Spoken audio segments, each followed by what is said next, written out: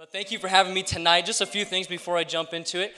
I've got Emily. Most of you by this point have probably filled one of these out, this little CCB card, Church Community Builder. But we are really trying to have everybody who's a part of our faith community in this. It's sort of kind of like a Facebook type deal, but it's going to do so much more for our church in terms of just being connected, getting information out, and there's changes coming up with the move to the new building and all that. So is there anybody in the house that has not yet filled one of these out?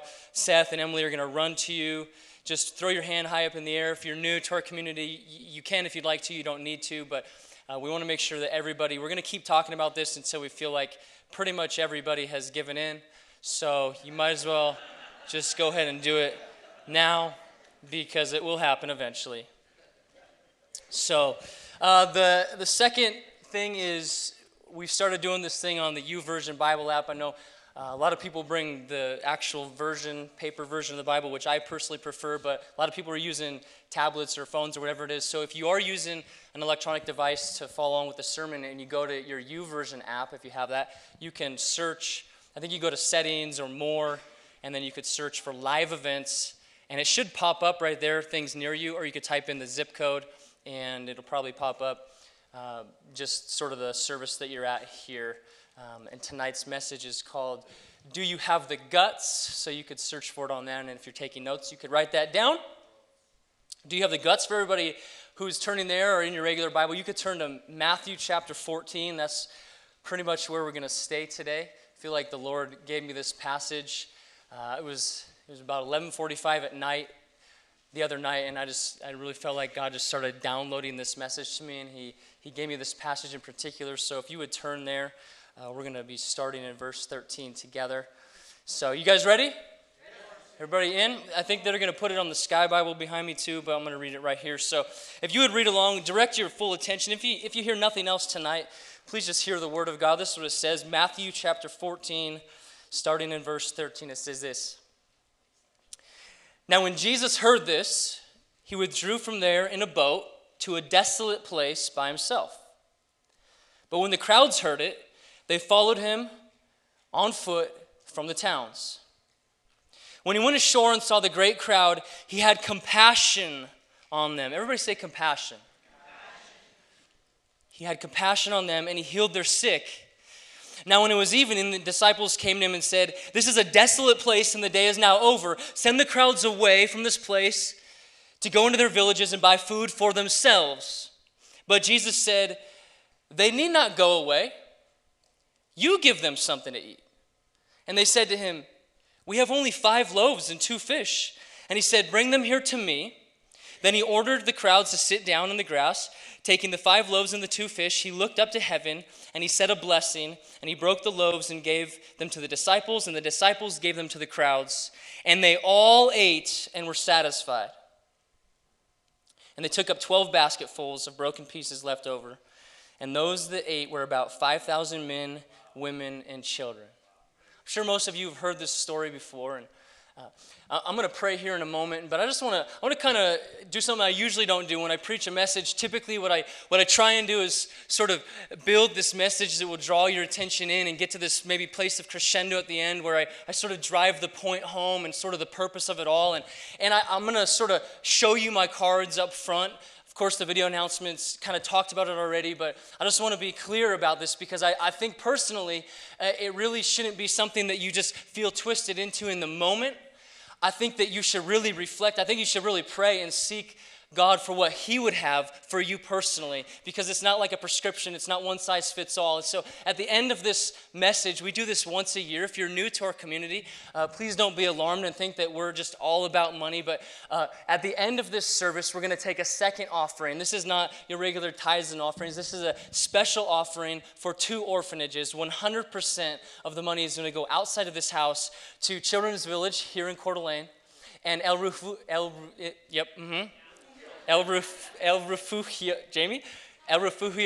in Honduras. 2 orphanages, 100% of the money. And I was thinking about this, man, you go to churches sometimes and they just talk about money, and it's like, it sometimes offends people. And then I had this thought, you know what? If I was part of a church that didn't ask for us as a community to give money to somebody else outside of just spending it on ourselves, that would offend me.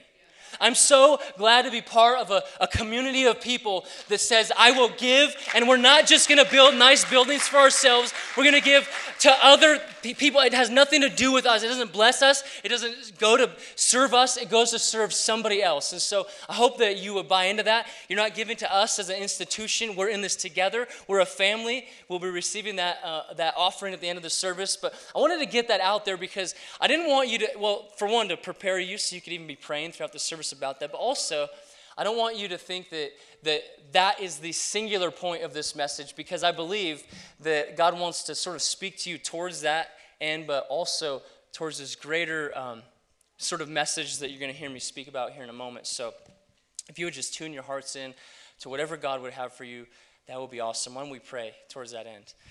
Jesus, we come to you tonight just on even playing field. Just think about all the things that are going on in this world, from the Middle East to Honduras, and even in our own community, the Syrian refugees. And there's so much going on in our planet, God, and we are so blessed. We thank you, God, for everything that you've given to us, everything you've blessed us with. We thank you for your love and your forgiveness and your salvation. We thank you that you are here in this house right now, and that it's going to be you speaking, God. Would you open up your word to us, open up our hearts to you, and speak to us? Have your way. In Jesus' name, amen. Let me see a show of hands. How many parents are there out there? There's people who have kids. Okay. See a show of hands. Anybody you don't have children? No kids, not there yet. Just a few. Okay. Yeah, there's quite a few all over the room. Parents, you know that sort of feeling you get from people that don't have kids? You ever feel that? You know what I mean? It's like you got the young engaged couple, like, say, Nate and Michaela here, and you're just so excited about their new marriage. And not that they said this, but you ever get this sense that they're just like, oh, parenting one day will be so amazing. And they just look at each other with these eyes and they say, it'll be so nice to have a little clone of you running around. Oh, yes, dear, that'll be great.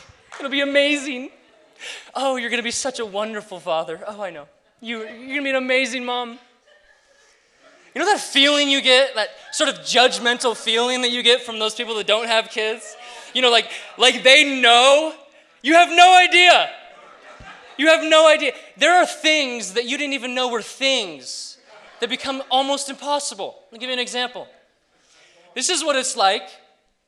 I'm stealing most of this from a comedian, by the way. I'm not as funny as him, so I'll just admit that right now.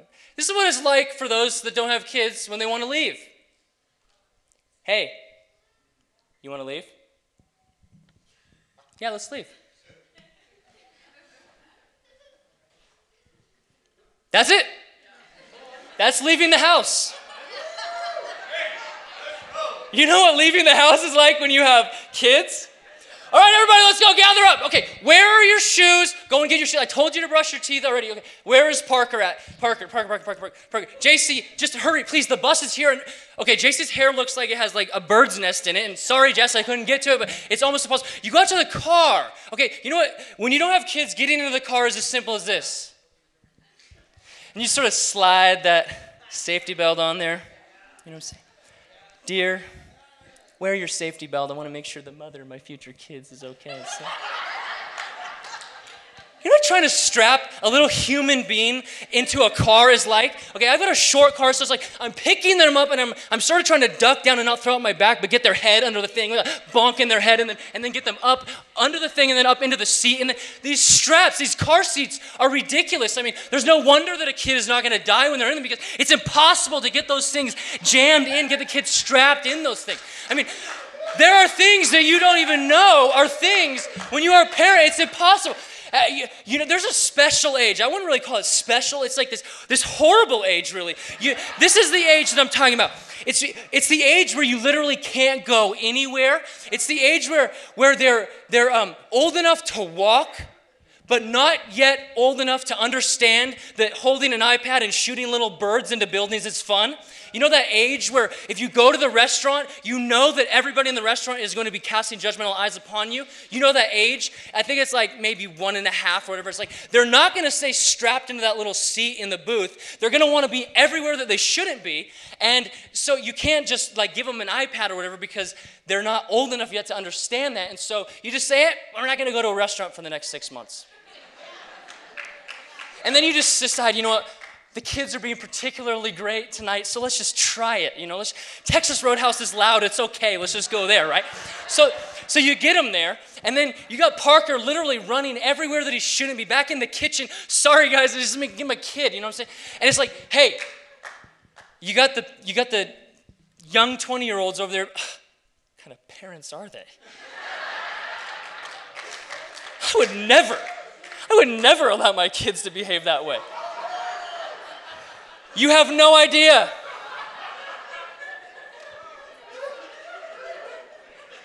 Me and JC, my 5-year-old, we were in Costco the other day. Costco? Busy all the time. You know the Bible talks about this word long-suffering? I looked it up in the Greek. You know what the actual biblical definition for long-suffering is? Taking your kid to Costco. That's long-suffering. That's what it is. That's actually the definition. So this is no joke, though. This is just last week. I was in Costco with my 5-year-old. And typically it just is what it is. If you want to stop and talk with somebody, they're going to run ahead. If you want to say, hey, we got to get in and out of here, run with me, they're just going to dawdle. And that's the way it is with kids, and it's awesome. Having kids is awesome, but This particular time, just a week ago, I'm in Costco. I had to go up to the customer service desk and get a receipt or something. And I'm standing there talking to the guy, and JC hadn't run off, which I expected her to do, but she was sitting. She's sitting like this.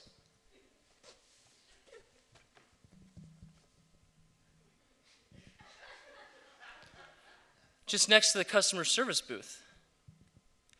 And it was different than it normally is. I looked at her and I knew that there was something different. Typically, I mean, there's fits and crying and, you know, oh, the world is ending if I don't get that lollipop and all that. But this time when I looked at her, I could see something was very wrong. I could see tears in her eyes, but I just knew it was different. And I looked at her, I said, JC, what's wrong? And she looks over, you know those people that do that job that you don't really know why they do it? They look at the receipt and...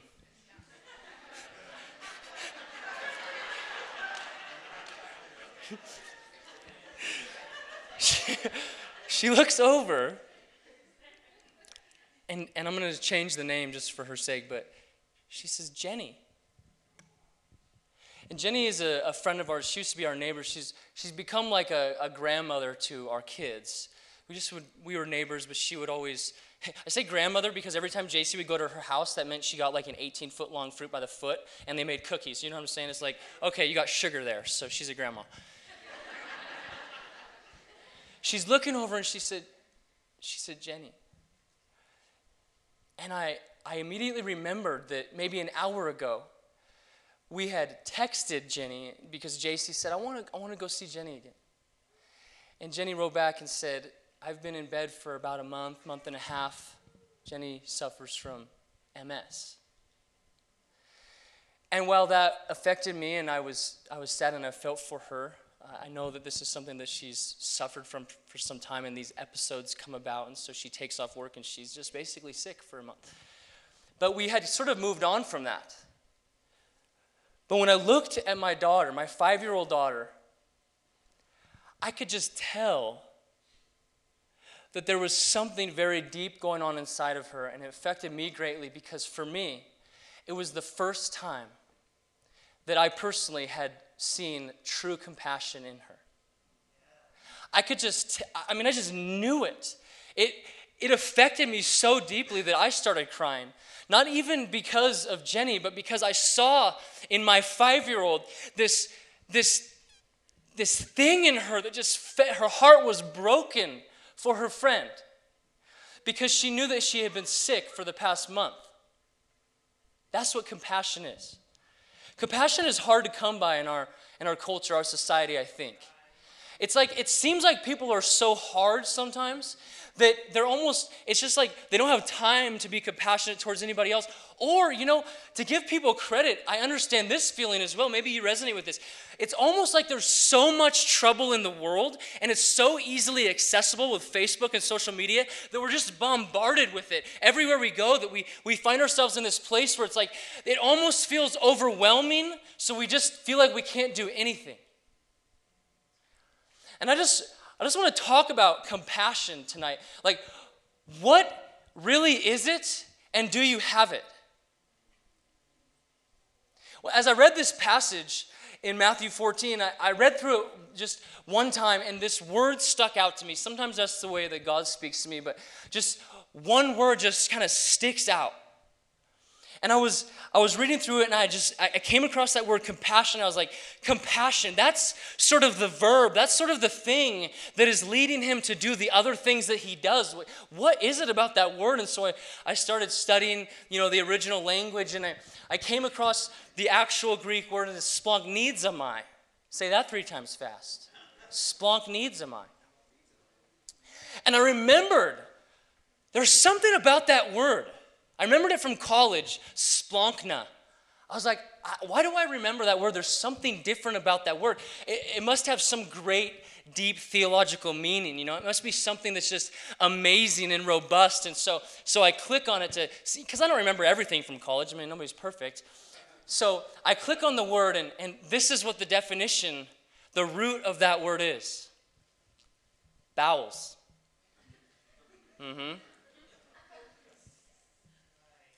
Stomach, your stomach.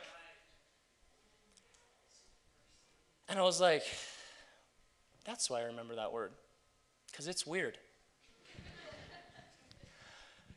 But I couldn't get it off my heart and my head, and I was just thinking, what is it about this word? Because, the passage doesn't say that Jesus was filled with sadness. So you see that Jesus gets off of the boat. Now, context is everything. We know that, you should know, there wasn't dividers, in the different in little subtitles when they originally wrote this. They just kind of wrote it out. And so if you didn't notice the context of this, what is happening is Jesus just heard in the last chapter that his cousin, his beloved cousin, John the Baptist, was beheaded meaninglessly, murdered. That's what it says. He found out, actually, I guess it's the beginning of chapter 14 there. He found out that his cousin, that the one whom he said no one ever born of a woman was greater than John. It's like Elijah here preparing the way for Jesus. And he was beheaded by the king meaninglessly. And it says that because of that, verse 13, Jesus heard of this, and so he withdrew to a desolate place. Surely he was feeling sadness, brokenness inside of himself. I know some of you can relate with meaninglessness when it comes to things that happen in our world, and we're like, I don't get it. Sometimes things happen and they hurt us, but at least if there's a higher purpose, we can sort of take it. But when it comes to John the Baptist's murder, it's like there's almost no purpose to it. And so Jesus withdrew, it says, to a desolate place, and surely he had sadness. But when he gets off the boat, you see this, I think, in verse 14. He saw the great crowd, and it says he had compassion. Your version might say he was moved with compassion. There is one version that says he felt sorry for them. But it does not say that he had sadness. You see, sadness, what sadness is a feeling.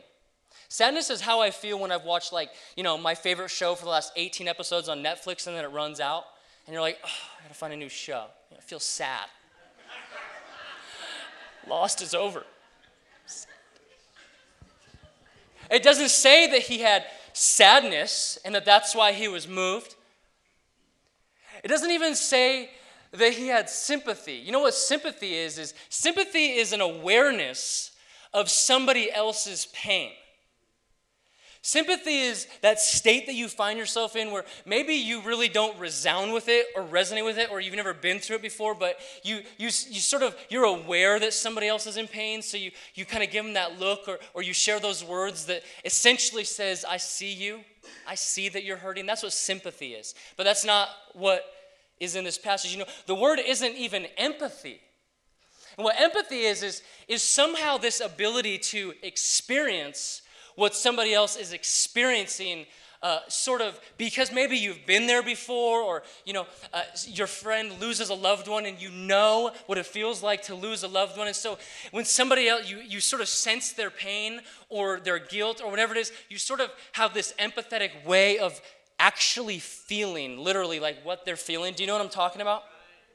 That's what empathy is. It doesn't even say that that's how Jesus felt. It goes one step further. It says, splankna. He was splanknidzomai. He had compassion. And so why is the definition of that word bowels? That's so weird. But if you think about it, I think it makes perfect sense. Because there's something that goes so far beyond just a feeling of sadness or even sympathy or empathy. There's something that can stir up deep inside of your guts.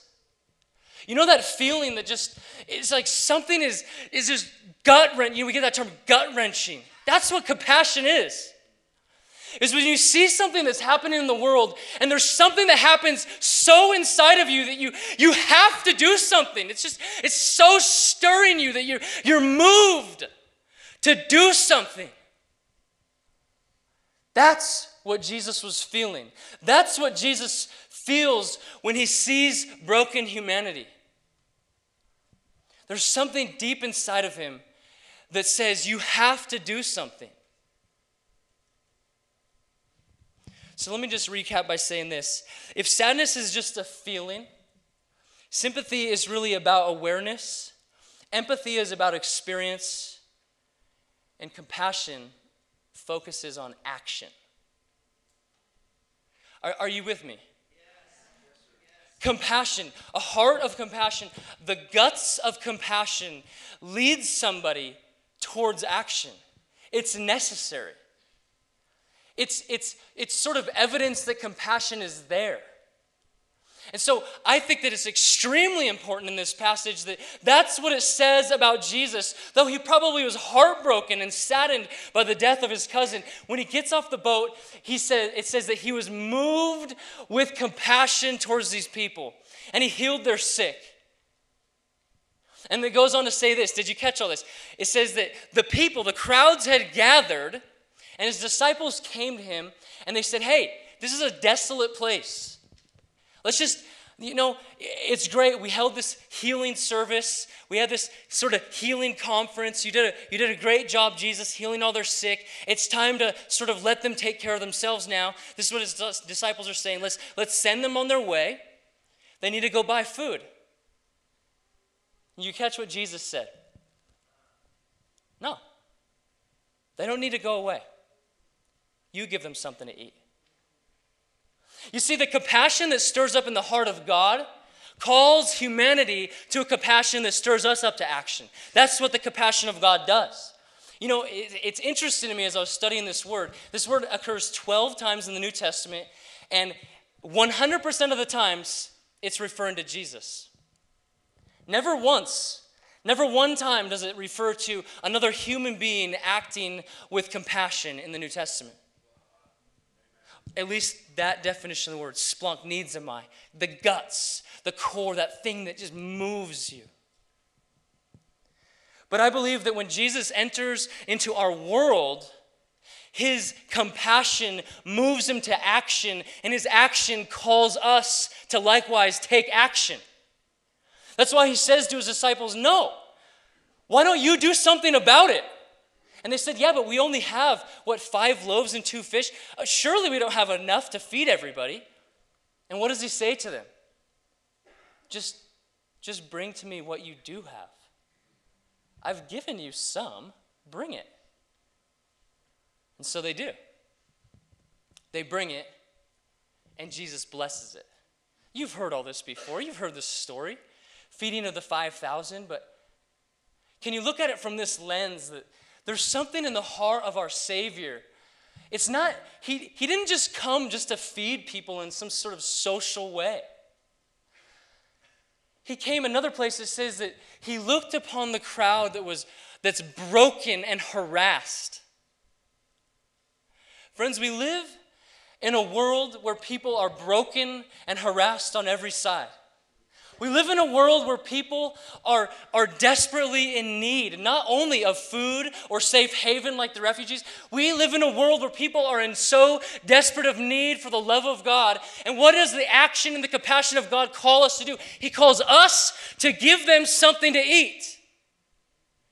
That's what the compassionate heart of God does. It calls us to, you've heard it before, be his hands and be his feet.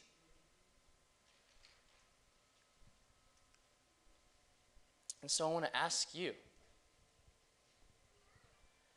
is there anything in your life that you're truly compassionate about? As I looked at my daughter at Costco, I was overwhelmed with this feeling that I was so blessed by this feeling that she truly cares about this other human being. It's so far beyond just this like, oh, I didn't get a sucker or whatever sort of fit that a 5-year-old would normally throw. She was sitting there just crying and crying and crying. And we got in the car, she kept crying. I said, JC, I'm driving a stick, but I just put my hand back there and just held her hand as we drove because I said, it's going to be okay. She said, can we buy her flowers? I said, absolutely, we'll buy her flowers. We delivered the flowers to her yesterday. Why? Because for a 5-year-old, that was the action that she thought to take that could maybe relieve this pain. She has no idea what MS is or anything. She just knows that her friend is in bed for a month. Maybe flowers will help. There's something that happens inside of a person that stirs in your guts where you can't not do anything. Have you ever felt that before?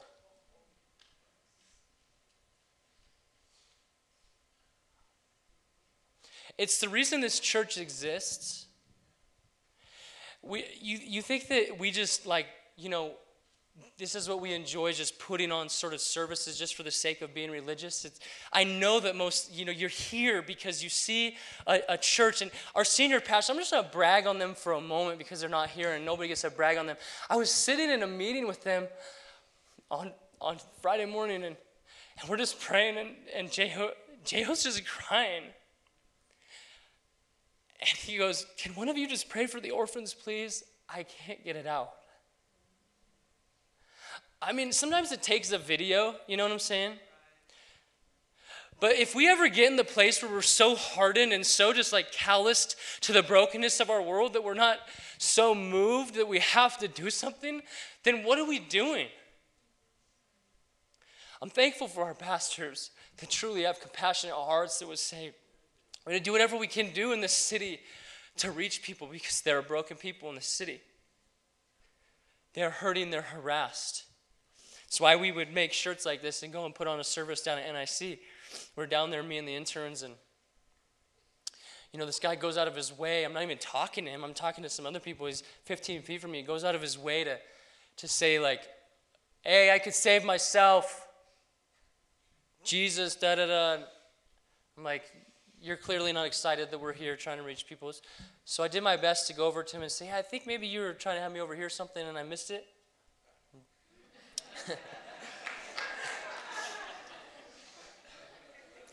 And I know me, dude. I got to be really careful, not to, the face, Jess. I know. I swear, I put on the smiley face deal, and I was like, hey, I'm going to take the humble position here. What did you say? He said, I'm just tired of you guys getting in my personal space and inviting me to your stuff. I said, I just want to apologize to you for everybody that's done that. I will try and remember you and not invite you to our church services again. What's your name, man? Told me his name, and just did my best to just maybe leave him with a good taste in his mouth. But, it's not like we enjoy the persecution or that we really enjoy, taking down all this musical equipment and just setting it up down in the basement of the sub, but there's something inside of us that says you have to go after these people. You have to go to where they're at and do something that would reach them with the love of Jesus Christ. There's something that moves inside of our soul. There's something that moves inside of those that serve in Father's Market. Rob and Kate, I see them. It's not an easy ministry, but there's something inside of them that says, I have to serve these people. It's not about just giving them food. It's about reaching them with compassion and love. I don't know what your ministry is, but I encourage you, friend, if there's not something in your guts that moves you, then get on your knees and pray about it.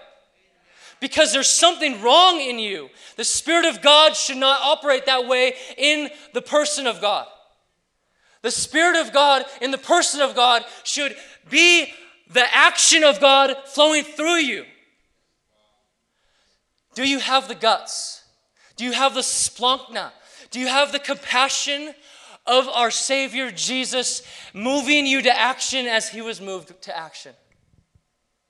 Not everybody's going to do the same thing. Not every one of you is going to preach a message like this or work with the young adults or even serve in the Father's Market. Not every one of you maybe is going to be behind allowing the Syrian refugees to come in. I don't care the hot button issue. I'm not going to address certain hot button issues. I just would say this. If the church wouldn't just stop about every little thing that everybody's arguing about and just say, God, I'm not going to turn to Facebook or this or that or whatever. What is your will, Jesus? What would you have me do to soften somebody else's life? What would you have me do to bring love or compassion to somebody? What would you have me do? What would you do if your kingdom came to earth? That's what our Savior taught us to pray. Father, let your kingdom come and your will be done.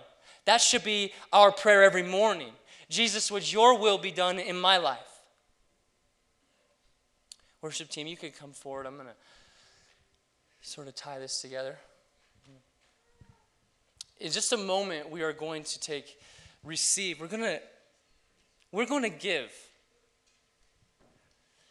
And I just want to say this. I want to say this with the most genuine spirit that I can, because it's absolutely true. I believe it. You are the most generous church that I've ever seen. That's not just something I'm saying.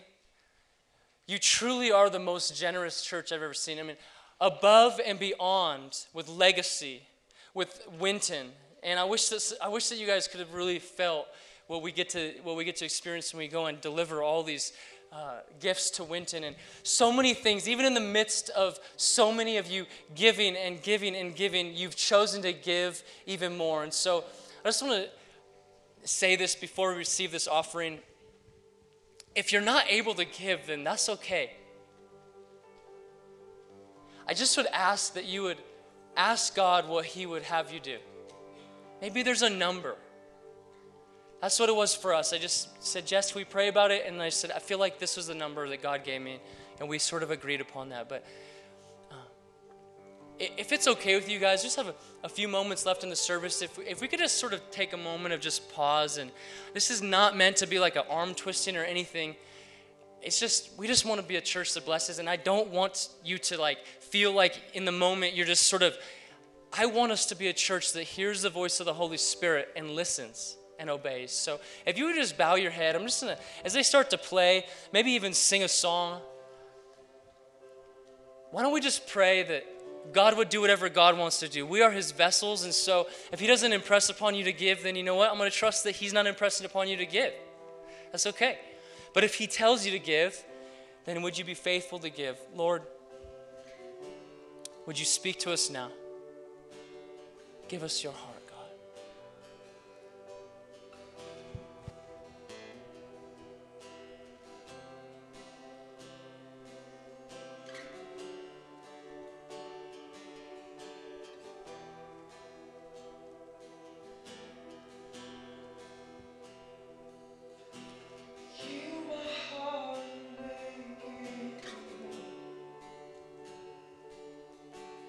Open up my eyes.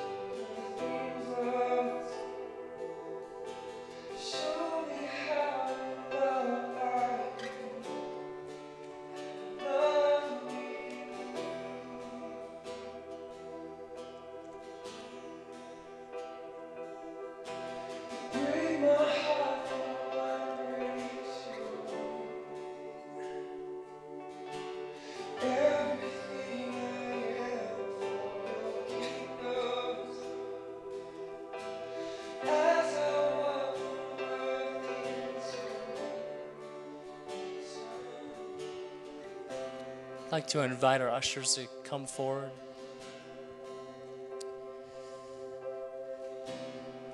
As they begin to pass these around, I just again want you to know exactly who this is going to. You guys can just start handing those.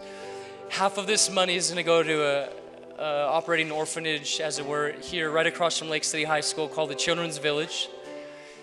And half of the money is going to go to Honduras, to the orphanage that you just saw, El Refugio. 100% of the money is going to go out of this house. And so as you give, I pray that your heart will be blessed to know that those that give, just like Dawn said, 24 hours a day, 7 days a week, pouring into these kids, that's what their guts are leading them. The splankna, the compassion in their heart, that's what is leading them to do, how to serve humanity on this planet is in this way. And we want to bless them. And as it's going around, I just want to, because it's not just about that.